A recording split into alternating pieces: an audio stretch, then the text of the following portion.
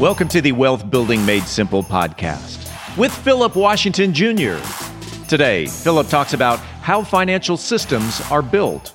Philip Washington Jr. is a registered investment advisor. Information presented is for educational purposes only and does not intend to make an offer or solicitation for the sale or purchase of any specific securities, investments, or investment strategies. Investments involve risk and, unless otherwise stated, are not guaranteed. Be sure to first consult with a qualified financial advisor and/or tax professional before implementing any strategy discussed herein. Past performance is not indicative of future performance. And now, here's Philip. Alrighty, we are back with another episode of Wealth Building Made Simple.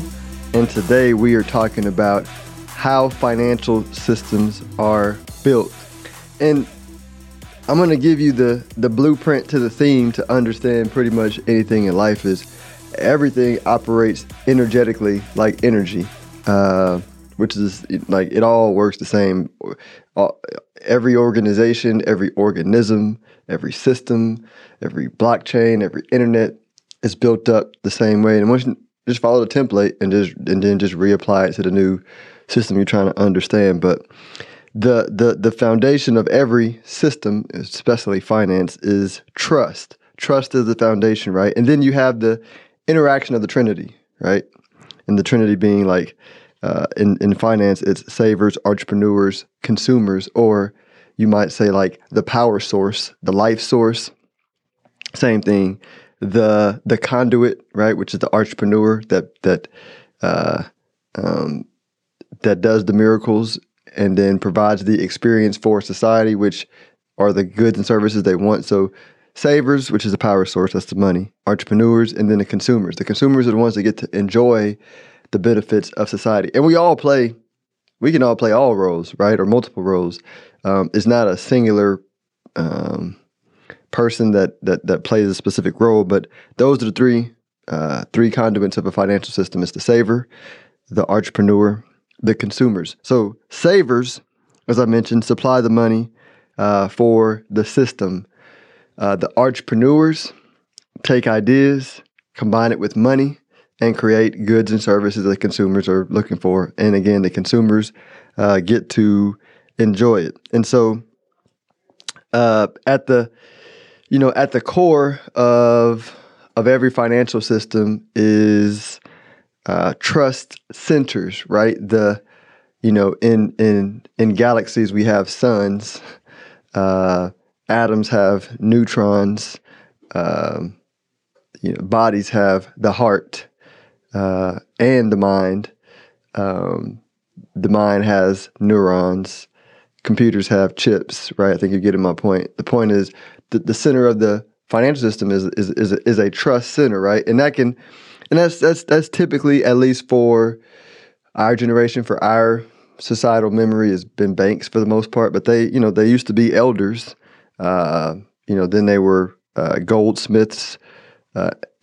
Which goldsmiths were like when we used to trade with gold. Like so it was elders when we were like in small villages, and we had trust because we knew everybody. And so the elders were kind of like the moral guidance, the trust center that helped money flow properly.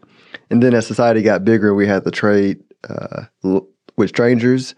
We would have we used gold because it was scarce, limited, blah, blah, blah. Read any book on gold, you'll get it. But we used gold. And because gold was not manipulatable, because you can weigh it, test it, look at it. So we would do gold. But then if you were traveling far distances, then you couldn't take big blocks of gold and buy and do big business because you might get robbed or just whatever. So you would have a goldsmith where you would place your gold, and then they would give you paper notes back to say, hey, this person's give us so much gold. You take this and we'll deliver the gold to you. With our protected caravan of soldiers, to settle up from town to town. And so then that evolved into banks, right? Insurance companies came to be, fund managers, VCs, wealth managers, et cetera. Like these are, trust centers are the organizations or people in society that people trust with their money. So that the savers say, hey, listen, these trust centers have a better information flow and a better understanding of where society is going and where money needs to be efficiently distributed. And so I'm going to trust them with that. I'm going to pay a fee, right? And they're going to give me a decent, safe return on my money, right, over time, right? But banks in recent history are the biggest centers of savings, because they hold most of the deposits, right? And so just for now, forget about central banks and individual banks and regional banks. That's going to complicate the conversation. Just know that like banks are the center of money flowing through society for us currently. And so what happens when where we are today in the world is like the world has too much debt, or basically too much money has been lent out. And when that happens, is like going back to everything being like an organism, right?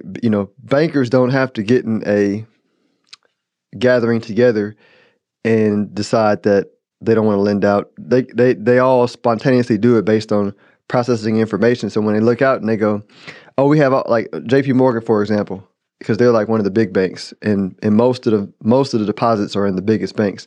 So JP Morgan looks out and they go,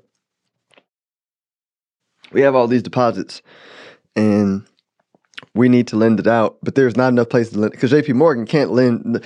JP Morgan lending to somebody buying a house for $300,000 is not going to move the needle on the deposits they have, to lend out, right? They need to like loan to countries, right? And big corporations, but countries are heavily in debt. Big corporations are heavily in debt, right? 2008 was the example of big banks for a long time not having places to lend, so they lent irresponsibly, and then that blew up the system, right? I think of it like like if it's a big ship, it can navigate through the ocean pretty well, but then when the water dries up, and they're like, well, man, we gotta take this cargo somewhere, and they try to like drive that big old cruise ship through like a small river or a stream. It messes things up. Trying not to drop foul language if you have your kids listening, but it's okay, Steve. You can keep that in there. But it can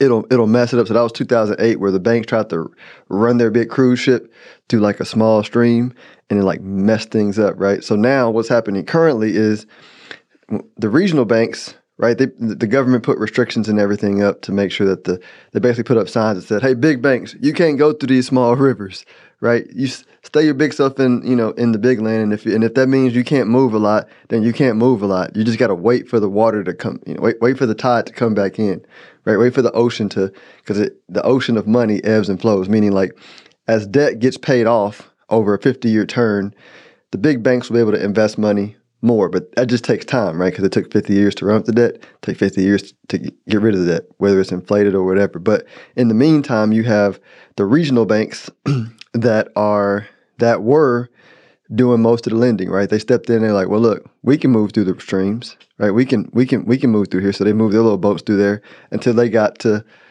water evaporated and they got to smaller streams, right? And so this is the current situation that we're in, is those smaller regional banks trying to run their boat, irresponsibly through a smaller stream, right? So ocean, river, now we're at streams.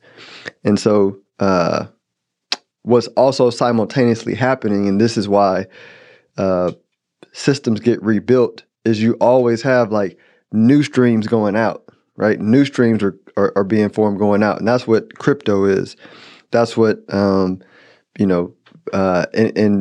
I've done plenty of episodes on like the foundational asset, the system being rebuilt again, with Bitcoin being the gold, right? And then all other credit stacks or money stacks from a risk standpoint being built on top of that. So the system will get rebuilt all over again. And if you look at our current system, I mean, it took, I don't have the time frame for when, gold was like back in banks and goldsmiths and all that kind of stuff, because this is like a long period of time.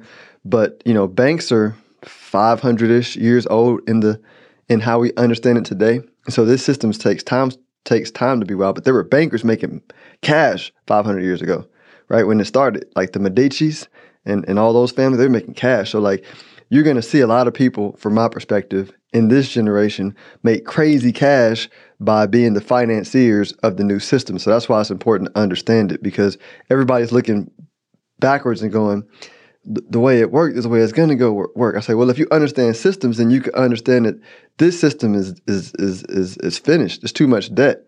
You can't defy the laws of nature. The big banks are not going to lend out because they did it irresponsibly at a big level. Another way to look at it is, if you're invested in a neighborhood that all the homes combined are worth $10 million and you have $100 million and you need to buy some real estate and this is your only option, there's just nothing you can do. Because you can buy all 10 million, right? But now you got 90 million you can't do anything with. That's the current system that we're in. And so like a new neighborhood or a new system is being built outside of that. And so that's what's going on, right? That's the simplest version of what we're going through right now that I feel like I can give. Let me make sure I didn't miss anything on my notes.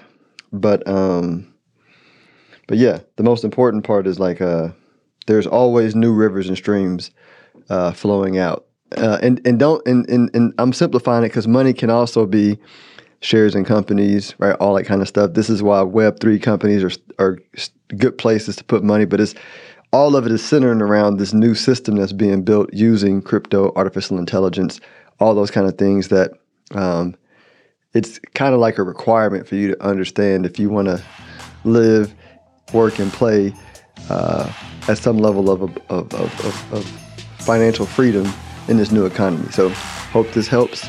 Until next week, y'all enjoy your weekend. If you are interested in having a review of your portfolio or to see how far on track you are with your retirement goals, Philip offers complimentary consults through his company, Stonehill Wealth Management. For more information, log on to stonehillwealthmanagement.com/talk. That's stonehillwealthmanagement.com/talk. Philip Washington Jr. is a registered investment advisor. Information presented is for educational purposes only and does not intend to make an offer or solicitation for the sale or purchase of any specific securities, investments, or investment strategies. Investments involve risk and, unless otherwise stated, are not guaranteed. Be sure to first consult with a qualified financial advisor and/or tax professional before implementing any strategy discussed herein. Past performance is not indicative of future performance.